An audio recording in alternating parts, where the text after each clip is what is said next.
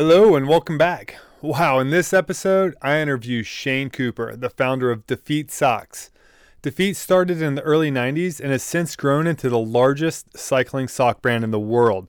Get ready for a ride. We cover a lot here, from how he started with basically no plan at all, how he rebuilt the company after a fire destroyed literally everything, to how he has and continues to leverage partnerships to set his brand apart, grow and thrive in an ever-changing retail landscape. Shane drops a lot of tips that apply to a wide range of industries, and I know there's something here for everyone. So kick off those shoes, hopefully you've got some comfy socks on, and sit back and get ready to take notes.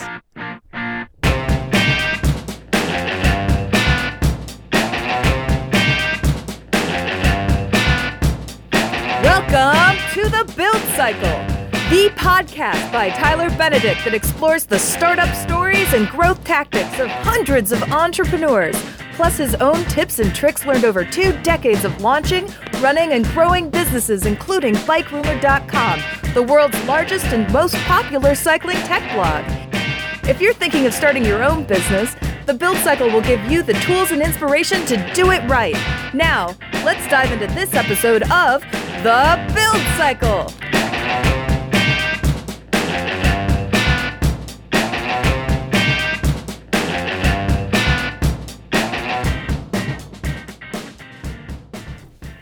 Shane, we just finished the factory tour. You walked me through everything, and we'll have that video up on BikeRumor.com for people who want to kind of get a visual idea of what you guys do here at DeFeet. And you told me you're celebrating your 25th anniversary. And so, in a nutshell, rather than me put it into my words, just tell us, what does DeFeet do? We like to say that we make the world's fastest socks. We are a small micro sockery here located in Hildebrand, North Carolina. We are an innovative company that searches everywhere for fibers and for technology that we can bring to the sport of cycling, in which we love. Most of the principals here are cyclists, and many of the employees are cyclists as well. In fact, one of our artists suffered a broken leg this year riding a mountain bike. So you'll meet him later. His name's Matt. I'm sure that you'll see him in the video. But he's out of his wheelchair and off his crutches now. And you guys also do some running socks, right? Yes, we do have a running segment as well. And in fact, that happened by mistake. Probably for 3 years into the business, I would say, triathletes started using our socks. And next thing I know, we've got the world's best triathletes in the world coming to us to get socks. McKillie Jones was an Olympian. And so anyway, that segment led into the running market, and we have a nice little segment of run socks as well. What's the percentage bike sock sales versus run socks? We're 70-80% cycling. Okay. Is it the focus on cycling is just because you just really like cycling, and is it a capacity issue, or why don't you expand into other types of socks? Well, we've tried expansion many times. We expanded with golf. We were being sold in Pebble Beach, Kiowa Island. We had Nick Price. We had all these professional golfers, David Duval. They were all wearing DeFeet socks, but we couldn't capitalize on that market very well. It's very difficult, just the way the distribution was set up. And so we've done hockey socks. We've done soccer socks. And with run, we can do the event custom sock, and we can do a really, really, really good job at it. But in the competition for run is a little bit different than the competition for cycling. You've got big companies like Nike and Reebok and Saucony and Brooks that control a lot of that sock wall. And then you've got some really good companies like Features and Belega that only specialize in the run segment. So what we have decided is we're the best run sock in the custom area. So we'll come to your event, do your great sock, made in America. I have recycled water bottles, and yeah. Right on. And you guys have been around for a long time, 25 years this year, and to me that sounds like you've been doing this before anybody else. Were you guys the first kind of cycling specific sock in the market? Yes. We were the first cycling specific company. And I'll tell you, for the first 5 years, when you would go to Las Vegas to the trade show, every single company that had a brand, be it Look, Seedy, Shimano, Campagnolo, RockShox, all those guys, Power Bar, they all had DeFeet socks, and they were using them, and if somebody had written this up at the time, they were using them as currencies, tradable currencies, to where they were trading a Look sock for a Seedy sock or whatnot. So we were the only game in town, and we were the only game in town. We started in 92, and we had the market cornered until 2001 when we had our fire. So it was born out of kind of out of necessity. My wife and I were bike racers, and my background was my family background was hosiery, and my father had a knitting machine. So I took one of his knitting machines, and he gave me 30 days to pay for it, or whatever. I think he gave me 3 months, and I was the president or team captain of a club, and I made our team socks. So it paid my way to the bike races for a month or whatever. And that's kind of how it started. Out of the trunk of a Ford Taurus, my wife and I would travel around to bike races and sell socks. It's kind of how it started. That's the perfect segue, because I was about to backtrack to ask how it got started. So hosiery, like pantyhose that your dad was making? Hosiery is a kind of a strange word for socks. Okay. Our family immigrated in the late 60s, and my father was a technician for a knitting machine called Bentley, which is like saying Campagnolo among knitting machines back then. And he was highly sought after. And eventually he became the distributor for Bentley in America, which sold parts for knitting machines and entire knitting machines. So I ended up studying electronics and went to school at Bentley and learned the electronic side, because it was just starting to go from mechanical to electronic knitting machines. So I was right there at the birth of all that. And so when he had this first electronic knitting machine, and I was the captain of this cycling team, I just saw another place to put a sponsor's logo. So we made the sock for Cool Breeze Cyclery, and we were sponsored by Cannondale. And so I approached Cannondale with a custom sock idea, and they bought it. And next thing I knew, within the first year, we had Team LA Sheriff. The second year, we had Team Gone, which is Greg LeMond's team. And then 94, which is the second year, was also Mape GB. And all of a sudden, we were on everybody, the whole pro peloton was wearing DeFeet socks, and it took us all over the world. What was the option before DeFeet? Just your standard Kmart white sports socks? Well, yeah, it was. If you go back and look at your history books in cycling, you'll see a lot of Italian nylon socks. You'll see like dress socks, kind of like feminine white dress socks. Yeah, but then the double cylinder jacquard type of sock came along. Trying to think of a brand that you would. I think Descente did some of those, and it was a sock that looked really good. Looked like cotton. It didn't look like nylon. It wasn't shiny, but they would self-destruct. You'd wear them one time, you'd throw them away. But really, the reason I started DeFeet was there was a company called Coolmax that DuPont owned, and it was a space-age technology of wicking. And cotton absorbs water. Nylon doesn't do much with water. It just kind of sits there. But with Coolmax, it actually wicked the moisture away. And going back to the sock that I have displayed that's cut open, that's where we decided to put the Coolmax on the inside. All right, so you had this one machine, right, from your dad? I had one machine, 3 months to pay for it. How many socks could you produce in a given day off of one machine? Well, that's a good question. I think it's about 4 minutes for a sock. Okay, so I was on the phone.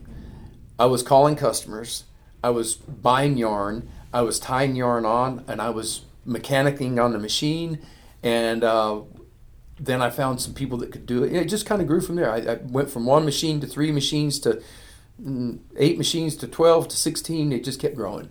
Did you have to hack the machine at all to get it to go from whatever traditional hosiery socks were being made from to start working with Coolmax and more high performance materials?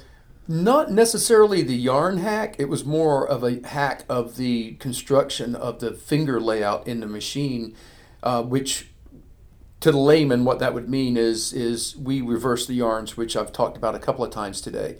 And that, believe it or not, it is not just tying one yarn in one place and one yarn in another. It's actually manipulating the machine to do that. And so that's one of the biggest hacks that we had to do. And still, 25 years later, that's our secret sauce. And we talk about it. So yeah. That's neat. When you got your first machine, it sounds like you kind of did it because you thought it would be cool to have your logo and for your own personal use and your team's use. Was the business opportunity of this always in the back of your mind, or did it just kind of like people came up to the race and said, "Hey, that's cool. Where'd you get that?" It was a "Hey, cool. Where'd you get that?" And people that know me, I don't have a business plan. Never have had a business plan. I didn't understand that I was even starting a business. And fortunately, I'm creative. I like art. I'm not an artist, but I was able to understand how to create a company from scratch the old-fashioned way. And there's no way I could have read a book, because I'm dyslexic, number one, but there's no way I could read a book and then figure out how to start a company. It just happened. Now I'm even more curious. So you have this, you agreed to buy a machine off of your dad with no business model in mind until you produce these socks. Like, how are you going to pay for that machine? You don't think about that. But How old were you? 29. Okay. And I matured late mentally, I'm sure. Dude, I was a musician from graduating high school until I was 25, and then I was a bike racer from 25 till I was 35. So, it's one of those things that the money part never even entered my mind. But luckily, in 1992, I married the woman of my dreams, who turned out to have an incredible financial mind. And that is the secret to my success, of course, is my wife, Hope. And so she was able to help me with what I was doing and say, okay, this is how we're going to pay for that. And basically, I didn't get paid from DeFeet at all. I took that money and built the business as we went, but we paid our machine debts to my father off first, and then we paid them off to the banks as we went. And was that the year? So you married her the year you started the company? Yeah. Sounds oops. like, right? A lot going on, but I guess it's good timing. Yeah, and ironically enough, that was 1992. We got married in May, and we went to the Tour de Pont for our honeymoon, where we saw Greg LeMond don the yellow jersey. Within a year and a half, my hero, Greg LeMond, called me on the telephone. And so all of a sudden I realized that, I actually visioned that we would become friends. I visioned that we'd become business partners, and all that happened. I visioned that we would ride a bike together, and we did. Cool. And then, so you go from one machine to three machines, and at what point were you buying these off of your dad or in a direct, or like where did you go from borrowing from your dad to do it to bank financing? Yeah. My father, he passed away in 1995. So he passed away 3 years into my business. And, the first year you start a business, 1992, in November. So 93, 94, and then he passed away in 95.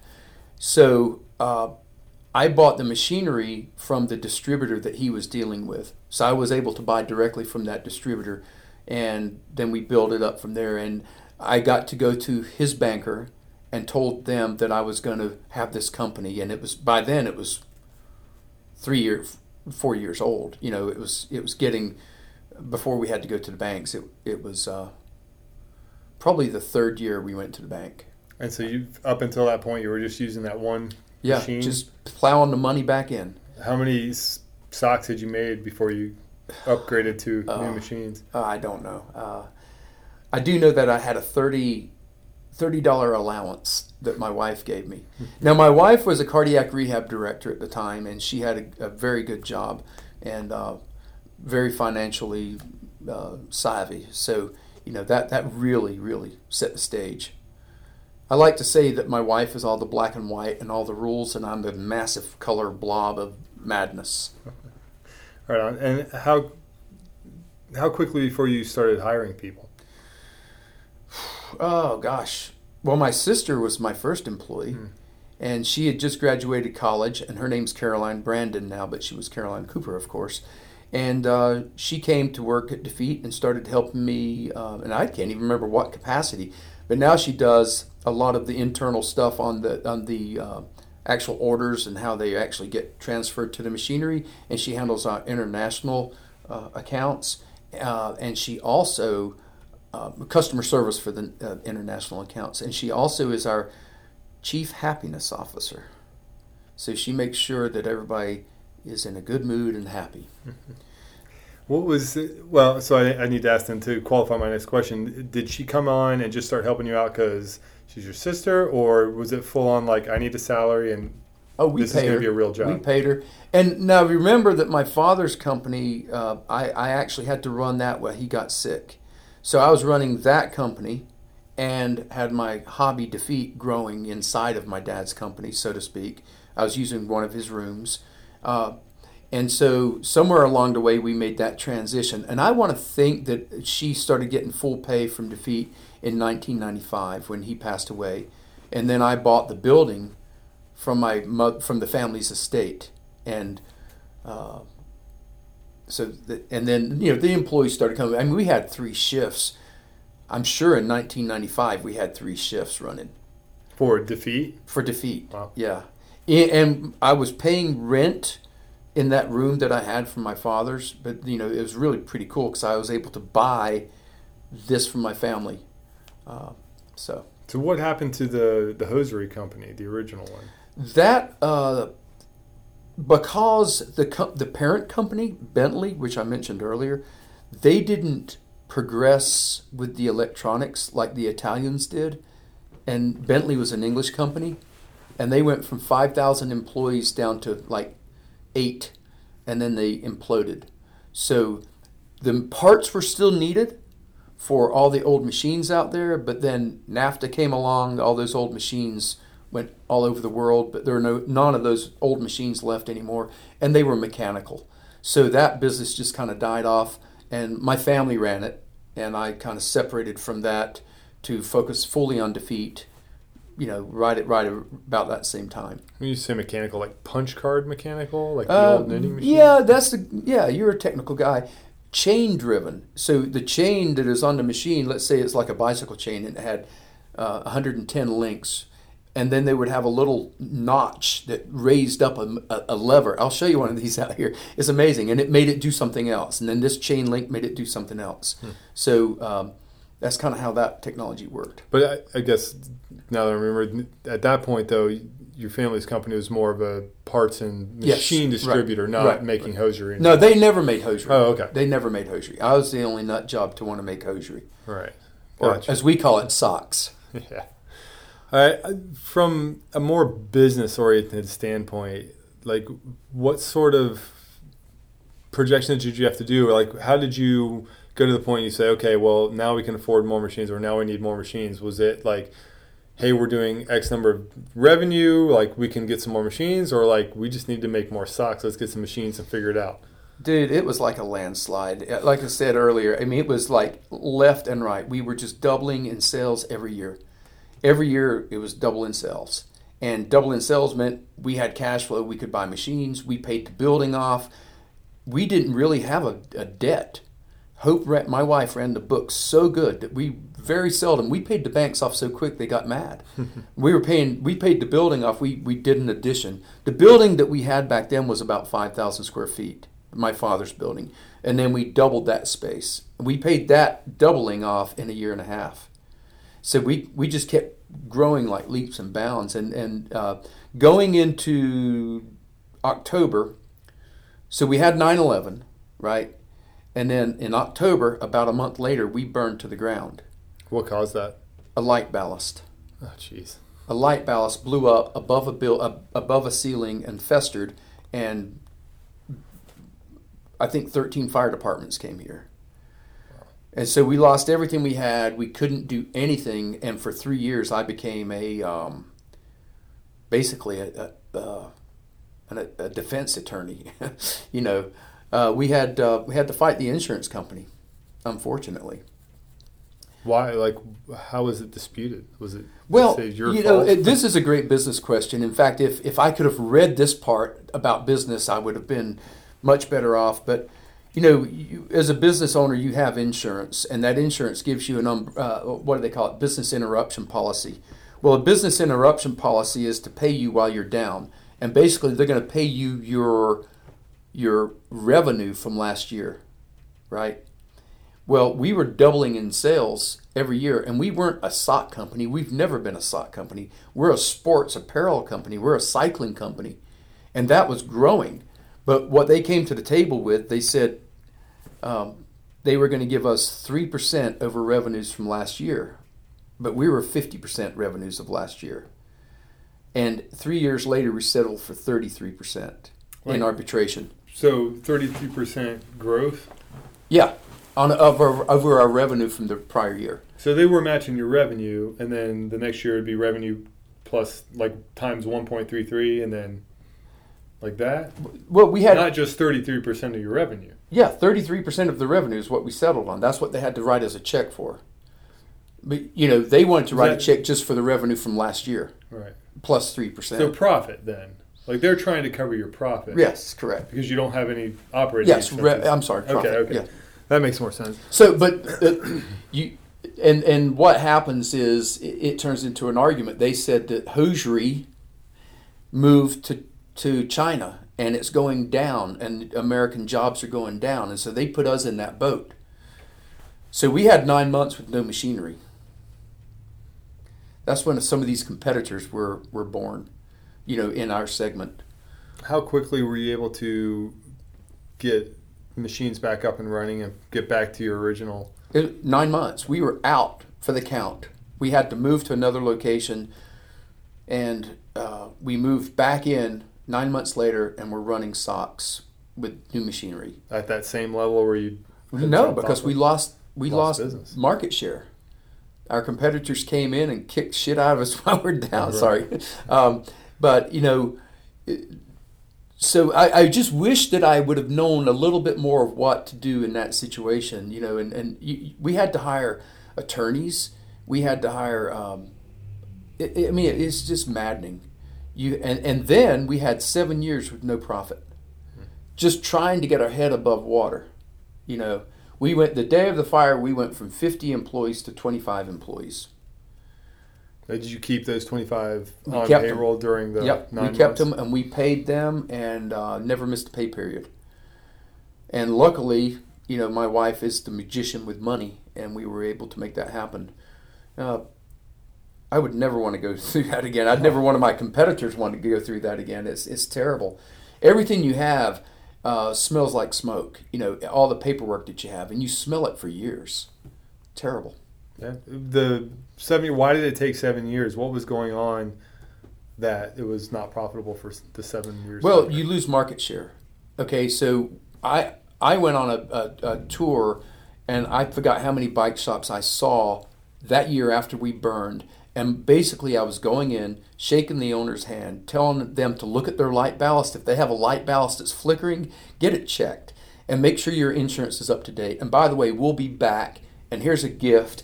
Please keep us in mind. We couldn't provide goods. And so, there's so many pitfalls in those 7 years that happened at DeFeet. It was absolutely terrible. But, we were growing tiny in revenue, in overall revenue. It was no profit, but we were barely growing. You don't have any marketing dollars. You can't tell anybody you're here. And some of the bike shops couldn't wait. They had to switch over to the competitors. And then how do you dislodge the competitor? You got to kind of play the waiting game. And luckily, we got profitable in 2008. The worst economic times in our history, we got profitable. It's crazy. So let's talk about the competition then a little bit. You mentioned earlier what separates your sock, where you guys reverse the the way the threads or the yarns are placed into the machine, so you get the softer cool max on the inside and the more durable layer on the outside.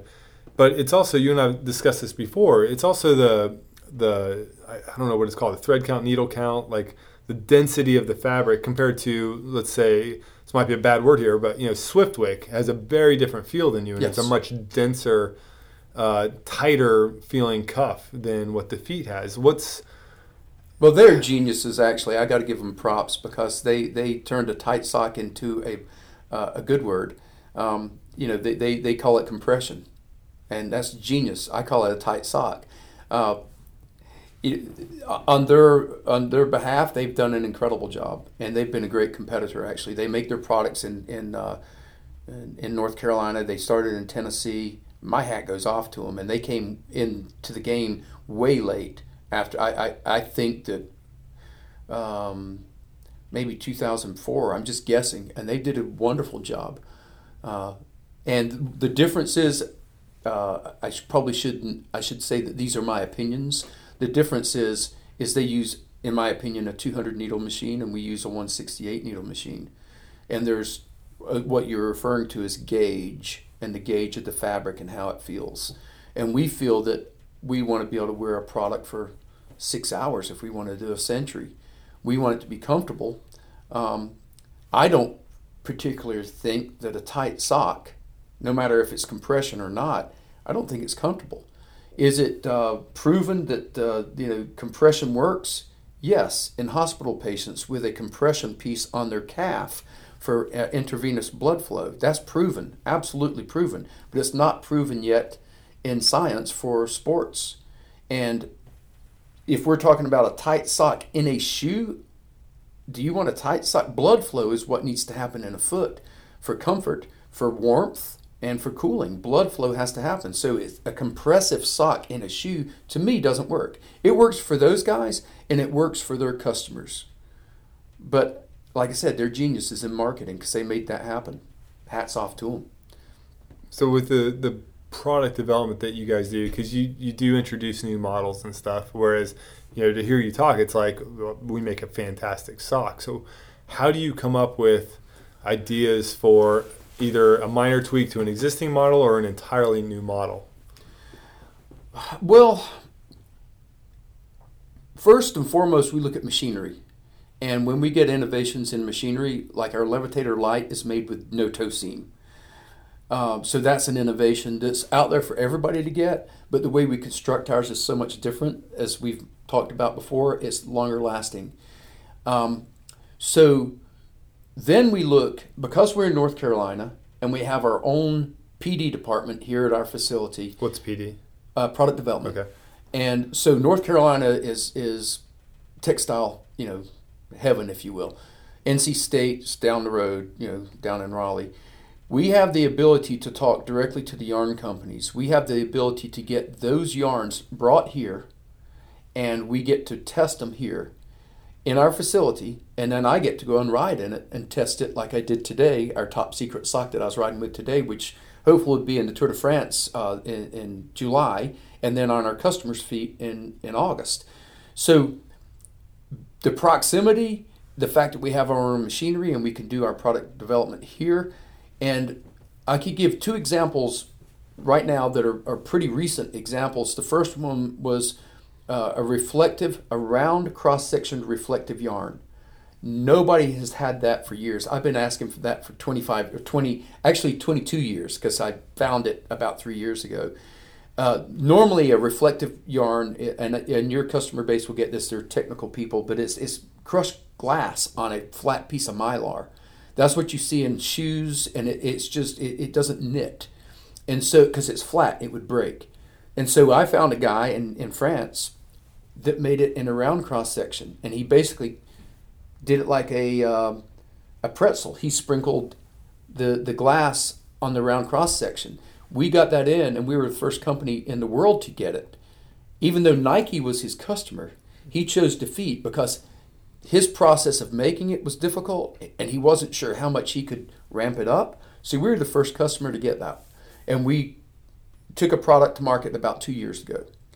Just last week, there's a new fiber, and it's a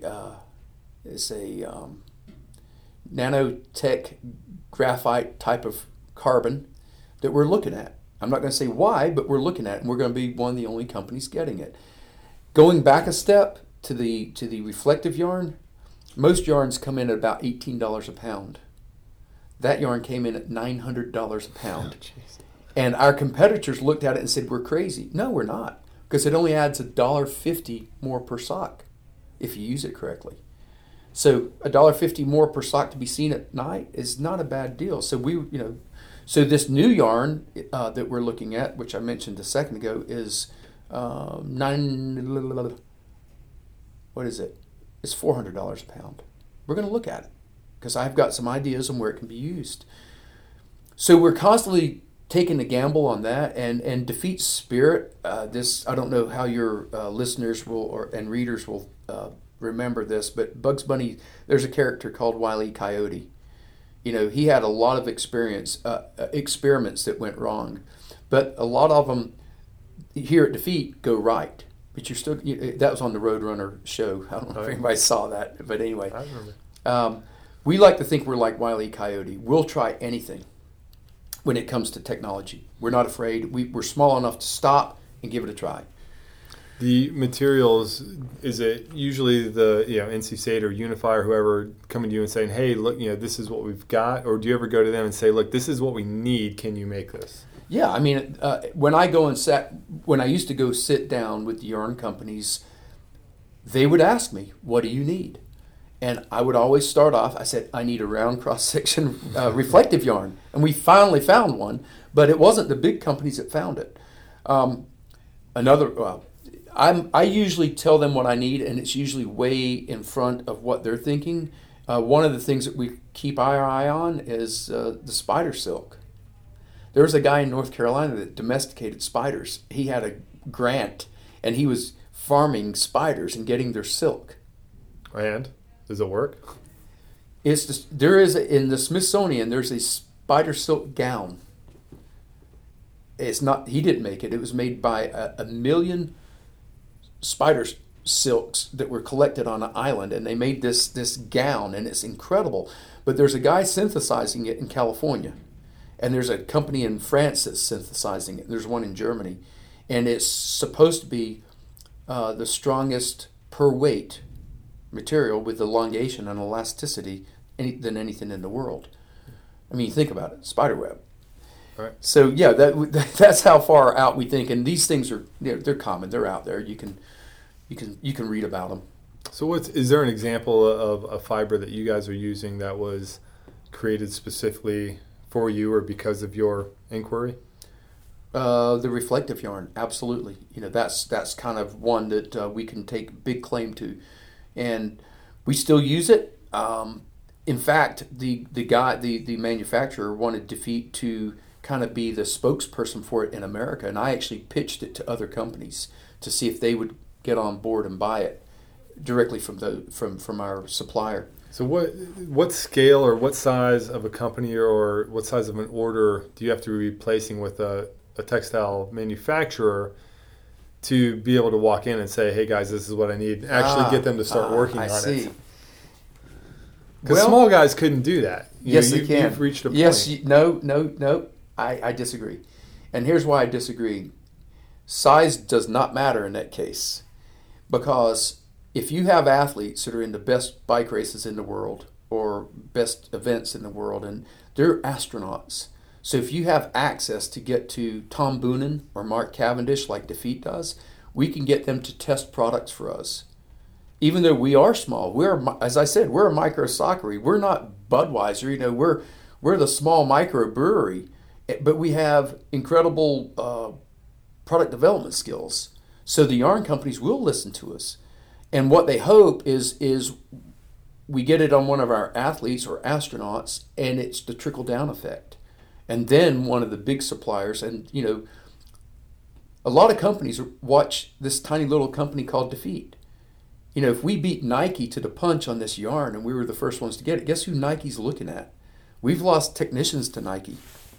And that's unfair. They shouldn't do that. To the outside observer, DeFeet has a pretty singular focus, cycling socks. But I know right before you guys had the fire at your facility, you were on the cusp of launching some clothing. So a couple of questions. The first one is, like, what led to that business decision that said, hey, all right, we're going to branch off from socks and we're going to go into clothing? I remember the day. It's funny.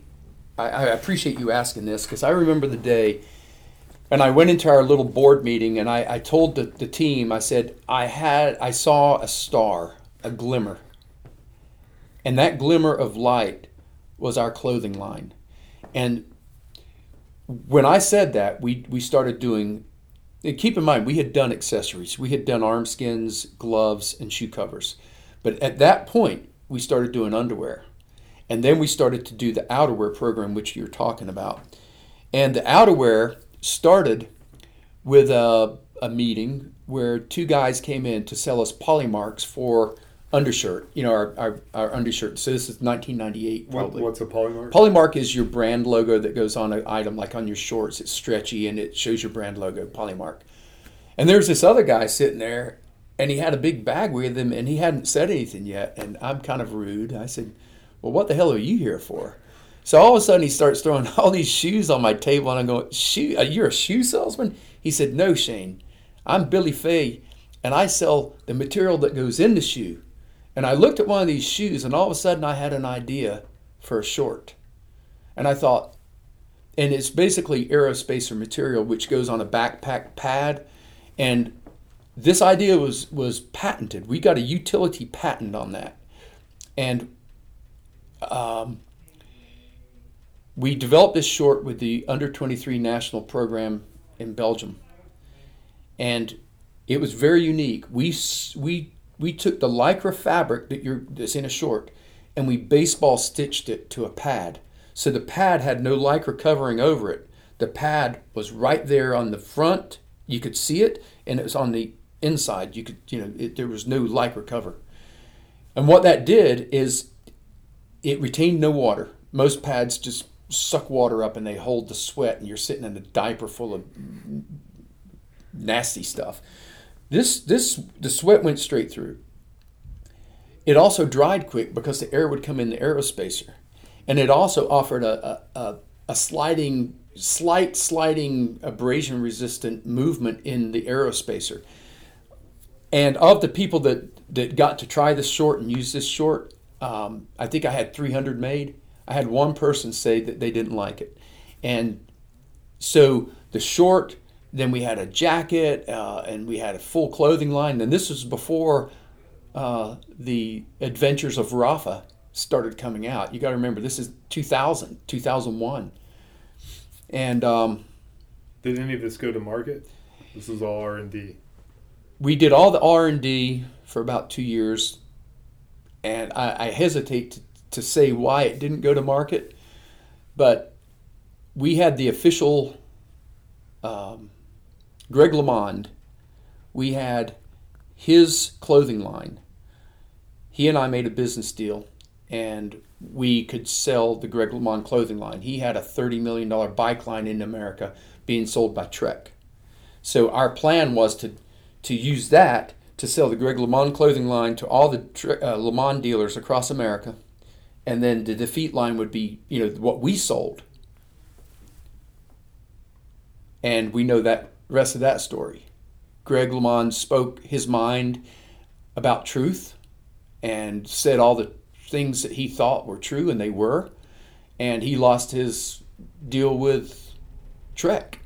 And I went up to meet with Trek officials, and right in the middle of all this. So DeFeet got slammed down with the no-go after 3 years of, But the good news is because you were going to be relying on Trek's distribution network alongside correct. the Le Mans bikes. Right. So you still could have launched it under your own brand. Yeah, but and we tried, but you got to remember, the day that I signed the agreement to be the under 23 clothing supplier for 2 years with USA Cycling was the day we burned down. The contract that I sent to their office has ash on it, and it smells like soot. But we did it. We tried it, but then we found out that we couldn't keep doing it. The good news is with the new Bespoke program, we're bringing that shit back. We're going to bring all those things back because they were way ahead of their time. I had a very well-known editor, published writer, shall I say, and I'll say his name is Maynard Hirschon. He sent me a note just the other day, and he said, "What the hell did you guys do to this short? I've still got this short, and I still wear this short. How did you make it so durable?" So the short is probably maybe 2 years out. I'm speaking way out of turn 'cause we got a lot of work to do to bring that thing back. But we do have a utility patent on it. Nice. I'm going to back up a little bit and spin off of my original question. So you were doing this because it sounds like maybe because you saw some cool opportunities with different fabrics, something that wasn't being done. Right, but yes. It was also way outside of your core competency at the time. Were you going to produce those items in-house? We produced them in the U.S., and we worked with what we were doing, Tyler. We were bringing fabrics from the outdoor industry to the cycling world. We were bringing fabrics from the shoe industry to the cycling world. And so we had Drylex from shoes. We brought Pontatordo. You'll see this year in a jacket. You'll see these materials start to come out. So we were bringing these fabrics to the world of cycling, and that's when we got nailed down. I don't know if I answered your question. But so the what I'm trying to get at, or the lesson I would like to our readers to pick up on is, if you're doing something really well, and you're growing, and you see continued room for growth, obviously there was something you looked at that said this makes sense for us to risk resources on going off on this tangent. Right. And I think that risk was the fact that our product was so far ahead of everybody's, it was almost a slam dunk. The slam dunk was all those Greg LeMond customers would be wearing a LeMond jersey that we made. That was a slam dunk. I mean, they had the bikes, they had 30 million, or I don't know if it's 30, maybe 18 million or whatever it was. Where in the process did you get that distribution plan and business model with LeMond? Was it like, hey, we got these fabrics, but let's see if we can sell them first? Or was it, we got these products, let's make this stuff, and then, we got lucky and LeMond likes it? I think that I gave Greg part of DeFeet for helping us because he was our first pro in 94. And so he was kind of on our board. So he saw what we were doing and he came to me. I think it was 99. I was at the Yellowstone Club with him, and we made a deal that this would happen. Without that deal, would you have moved forward with the clothing line? I don't know. I don't know. Hindsight, I don't know. I do know this, that we were the only company making our pad in America. So even our cycling pad was made in America. And for the non-cyclists listening, the pad, it's the chamois pad, the padding inside of the bike shorts so that you don't destroy your nether regions on long rides. Cool. Well, that's, I guess, kind of the bulk of my questions as far as the business goes, but you continue to grow. What is the secret of success now? Because now, like you said, you have a lot more competition than you did at the start. How do you guys differentiate yourselves? Well, let's go back to 2008. We became profitable. Why did we become profitable in the worst economic time in our history? Because the dollar got weak, and our brand is very well respected in Europe, and we started growing our international business. Probably one of my strengths, being a guy with ADHD or whatever you want to call it, and dyslexia, is I hire people that are smarter than me. And so our team here has done an incredible job. I don't care what position they're in, they're doing an incredible job. And so in 2008, our sales team was able to capitalize on that weak dollar. Bike shops became flush with cash because people were going in and getting their old bikes out because gas was $4 a gallon. I mean, it was crazy if you think back. So bike shops were putting Schwinn varsity tires on, so that really helped perpetuate DeFeet and give us that second boost. And from there, once we had that, we really started pushing on it very, very hard on the edge to grow. And so secret to success is persistence, and sometimes I think ignorance. I mean, my God, I should have stopped this boat quite a long time ago. But I'm glad I didn't, for sure. And now the growth is coming from. I'll tell you where the growth is coming from now is the geniuses that are out there using Instagram to make a brand, and they're our customers. And it started with. Let's give credit where credit's due. I think it started with The Athletic, and we partnered with The Athletic and made their socks for Jeremy Dunn. He's a genius. And then I started seeing these other guys start pop up, like Sean Seiko. He was one of our distributors in South Africa. He became a Instagram success. And then Ridge Supply, 10-Speed Hero, Team Dream, you name it. These guys have taken fashion into cycling. And for the most part, most of those, except for Jeremy Dunn and The Athletic, are in our artist collection too, to get onto our distribution network, because we're distributed in 37 countries. And so it's been a win-win, and we've got really good relationships with those in our artist series. And that's been a big part. Did you approach those artists, or did they come to you? Jeremy came to us, and he was first, as I mentioned, and then Sean Seiko was our distributor down in South Africa, so he came to us and said, hey, I have an idea. Rich Supply came up, and we did a bike ride one day, and I interviewed him about his accident where he got hit by a car and how he wears neon now all the time. And he said, I got an idea and I want to start this company. And I challenged him. He'll tell you if you ever talk to him. I challenged him, and he met that challenge real quick. He has great designs. So those three came to us, and the rest of them, they came to us. We haven't really shopped that. Now, what do they get for coming to us? They can go anywhere. I told you earlier, you can buy a fancy dress sock that is way more fancy than any of these guys at Kmart or Walmart, but it's not going to perform. So you've got to be careful as one of these brands that have started on the Instagram, because you don't want to sell your product that's not made very well. And once you start losing that part of it, good luck, because people won't be coming back. It's not just design; it's got to be function as well. So how much of a portion of your sock sales now are these artist series? I would say low double digits. Is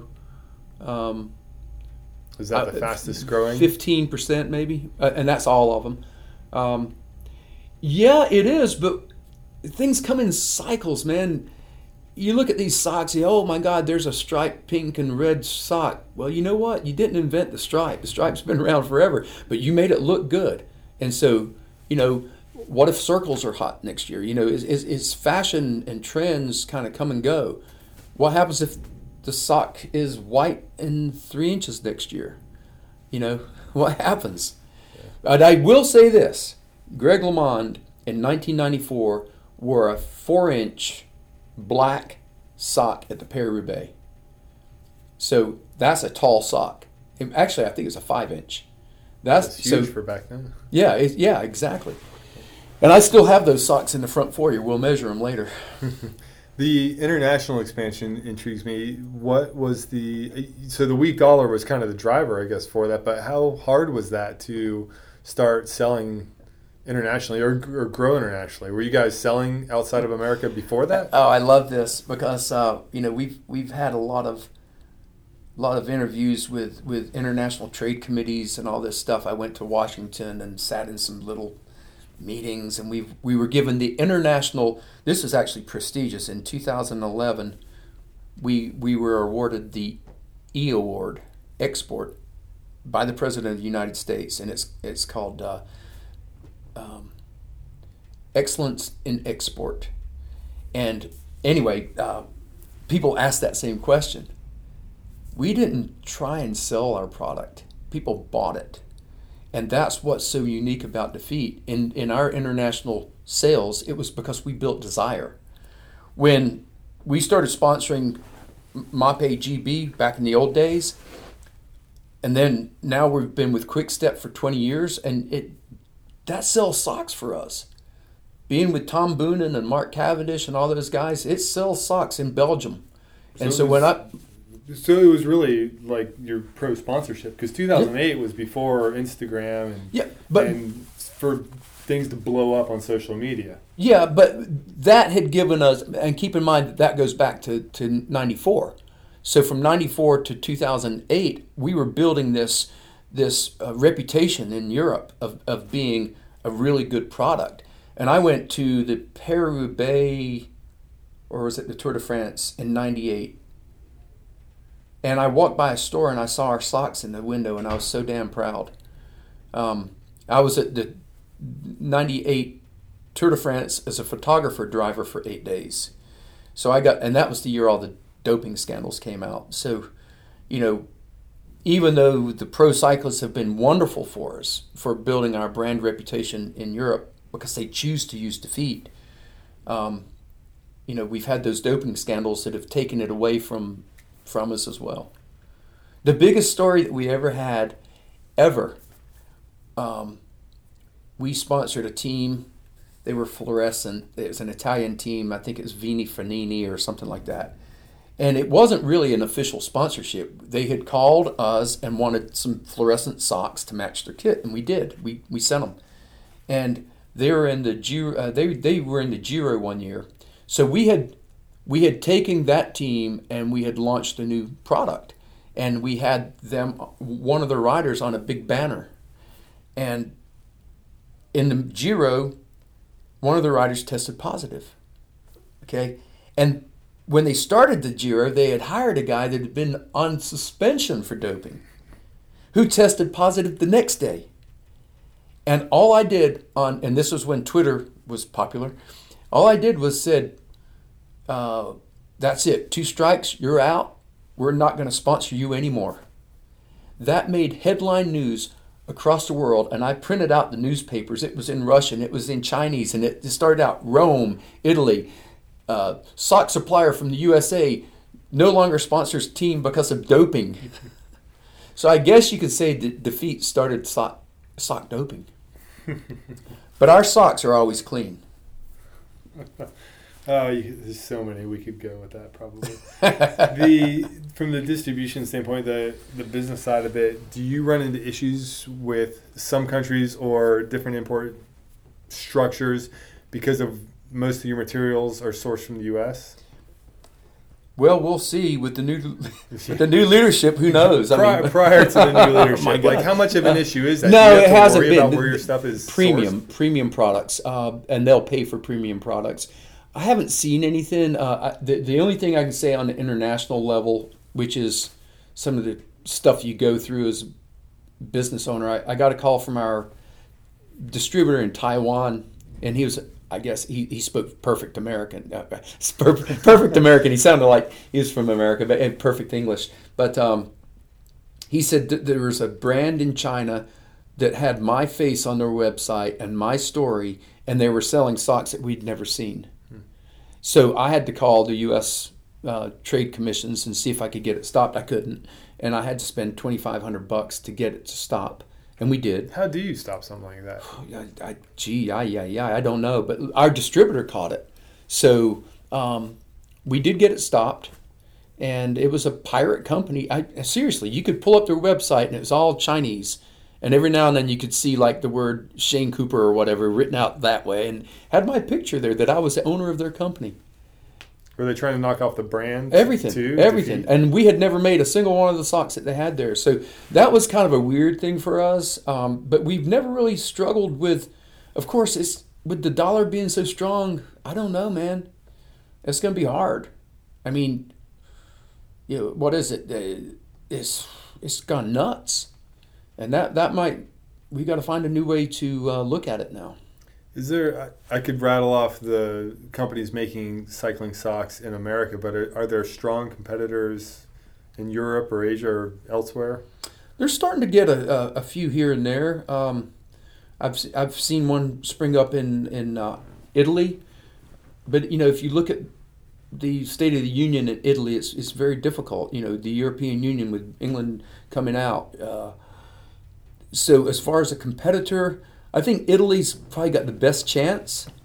Germany, not so much. They have a national sock called Falke, which is a gigantic brand.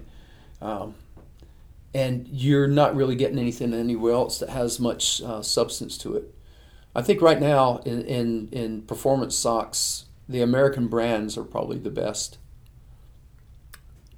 The future planning, you showed me the whiteboard in confidence, so I'll let you talk about it, but there was some interesting analysis of the cycling industry on it and where the retail side of it is going, because bike shops are having to deal with the fact that so many people are buying so much stuff online, and now some European brands and even domestic brands are going direct to consumer in some fashion, which you look at that at the surface level, I can buy my bike online now. The last thing on my mind would be how that's going to affect a sock manufacturer. And if you don't want to go into it, we don't have to, but it's... No, it's a great question, Tyler, and I don't mind going into it because we all have to think about it. And for the longest time, the bicycle industry retailers have been saying don't buy online, but it's almost been, what do you do? And we've all the industry have supported them, and we haven't. It's been a very sticky, tricky situation. But point being is, we all know if Canyon comes to America, and I'll say their name, which is supposed in the third quarter of this year, then the consumer's going to get a pretty big discount to buy his bike and have it shipped to him at home. But the companies that are starting to look at that are Trek and Specialized, as you know, and how they're going to handle themselves, or Raleigh or Fuji, all these different models that are emerging. But the retailer they're just going to have to evolve into that next generation bike shop, and good mechanics and beer and TVs and local outreach into events. I mean, run stores survive on run events. You'll go to a run store in Florida where you're from, and you'll see a run store that makes its money off of run events, 5Ks. So, there's always going to be a market for it, but there might not need to have such a big footprint for inventory. Right. But we don't know. I mean, we are studying it. We are watching it. We're in support of all of our retailers, and we hold our MAP policies, and we hold everybody accountable for MAP policies. But there's no retailer in America that can carry every sock that we make here at DeFeet. We have 50 employees too, and they can't carry our whole inventory on their shelf. So if the trend, I don't want to say continues because I don't know, but let's just say over the next 5 years that the amount of product that is purchased by the retailer, just stocked, not purchased because a customer ordered a specific thing, let's say that general inventory stock for bike shops drops, say, 10% a year. So at the end of 5 years, you're left with substantially less orders being placed. How is that going to affect you guys? How are you going to make up for that? Yeah, you got to think about that. And the good news is people are still going to ride bikes. And who's driving this is the consumer. The consumer is who is going to win this game. They're the ones. And I think most everybody in the world is buying things online. The big ones that we have to be careful on are the ones that are discounting so much. Amazon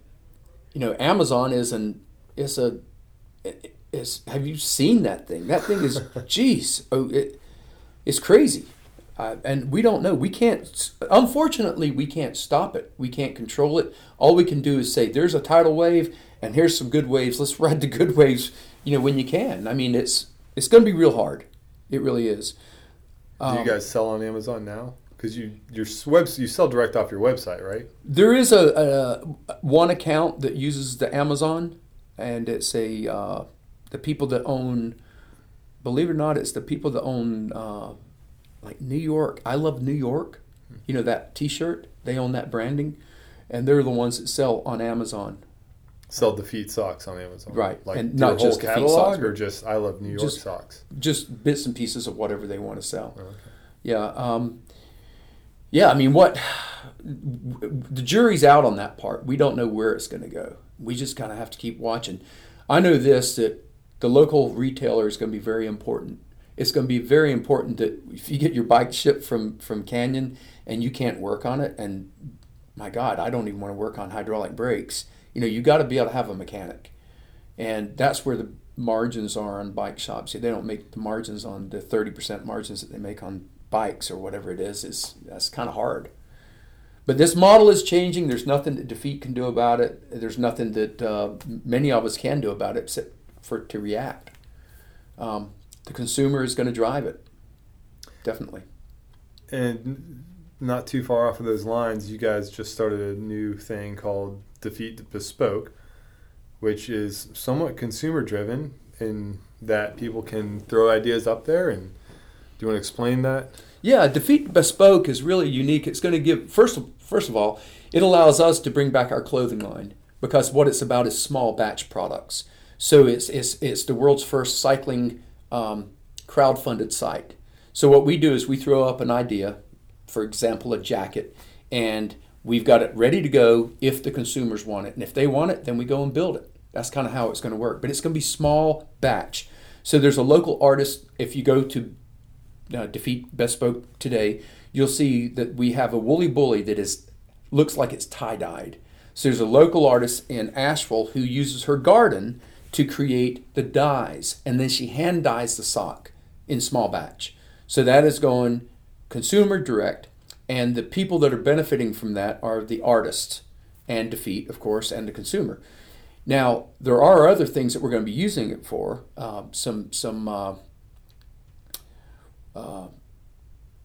fundraising. That's going to be really unique. We've got a new fundraising project on there where people can actually put a product up, and if it sells, then they get the money from that particular product. And so it allows artists to bring small ideas up, and if they've got a successful idea, then we can use our expertise in manufacturing to make it happen. That's kind of the way we see that, and we're excited about it, definitely. And as far as the revenue sharing for that goes, and also for the Artist Series socks, I'm not sure you want to share actual numbers, but did the numbers favor the artist or DeFeet, or is it kind of an even split? It's even. It's an even split. Everybody's going to win in this. And the consumer is as well. It's going to be a very unique thing, and we're going to be learning so much as we go. We have 4 items this week up. 4.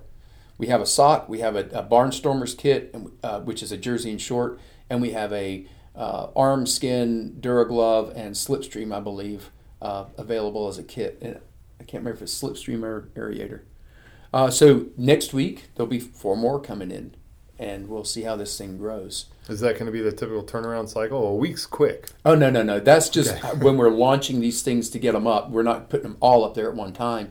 And so the first 4, there's a month, 30 days to fund, and once it's funded, it's different per item.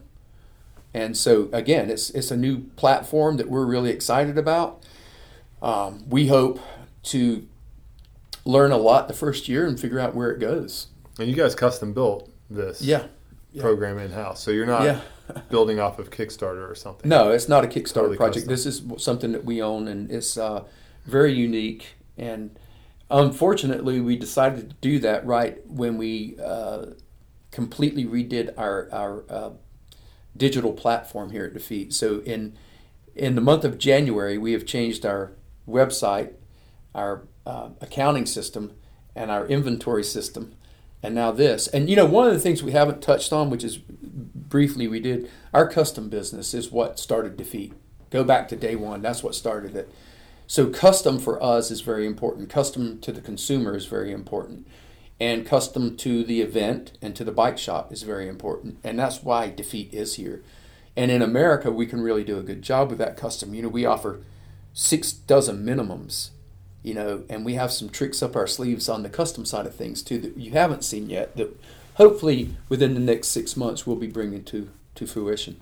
Cool. Will that make it so you can run them in lower quantities, or? Maybe. All right. We have done this before, I will say that. And one of our customers, we did it so you could run lower. And the customer that bought was Google.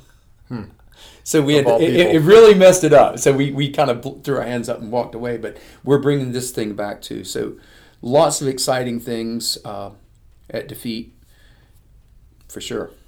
Right on. We talked about a lot of stuff. Just to wrap up, is there maybe one or two key lessons that you've learned that if somebody wanted to come in and start an apparel company or something similar to what your guys are doing, maybe in a different space, what would you tell them? Oh boy, I'd tell them to read a book called The E-Myth, which is about a woman who starts an apple pie factory. Because if you have, and in a nutshell, there's three personalities that start a company. There's the dreamer, there's the technician, and there's the, the technician, the dreamer, and then the person that runs a business, that type of person, manager, if you will. So the dreamer has all the ideas, then you've got the technician that runs machinery, and then you've got the person that does all the business. You got to remember, you got to do all those things when you start a company. Which one is your cup of tea? Are you the dreamer, the visionary, or are you the person that can run the sock machine and really do it well, or are you the person that can write checks and balance books and all that? There's so much to it. That book really makes it simple.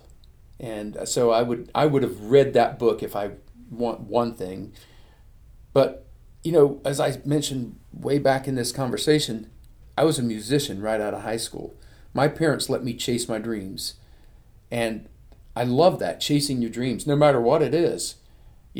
Chase that dream, whether it's bike racing or cooking apple pies, whatever it is, that's your dream. But if you're lucky, you find something like you did, Tyler, where it's your passion and you don't have to sit behind a desk all day and you do what you want to do and you get to go ride bikes with the DeFeet gang today for 3 hours on Maple Sally.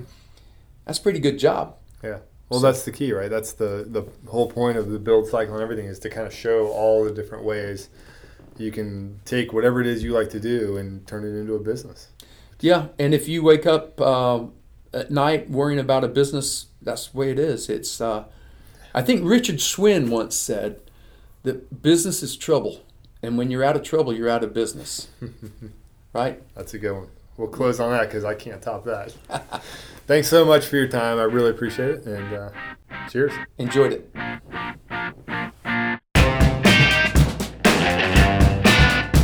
Okay, are you as psyched as I am to take some of these principles and apply them to your own business? The part about staying lean and watching expenses really hit home for me. In my past businesses, there wasn't much control over the purse strings, and that's largely what led to their failure. With Bike Groomer, I've been super frugal on stuff like t-shirts or other frivolous items, but spending where it counts on our servers and back-end design. What's really got me thinking is how he builds relationships with athletes and artists that lead to deals that maximize value for both parties. He's not alone. A lot of cycling jersey brands are doing the same thing to great effect, and the customers win because they get unique, limited edition goods. I took a ton of notes myself, so be sure to check out the post-game analysis on thebuildcycle.com, along with a timeline, links, and resources mentioned in this podcast, plus a video tour of their factory to see how they make socks. If you like this episode, please hit that subscribe button in iTunes and leave us a rating and review. That really helps us reach more people and grow this podcast so we can provide more value to you. And be sure to hit us up on social media. We are at The Build Cycle on Facebook, Twitter, and Instagram. Next week, I've got Sean Lilly Wilson on tap, telling us how he started Full Steam Brewery with a focus on locally foraged ingredients. Until then, keep those socks clean and play hard.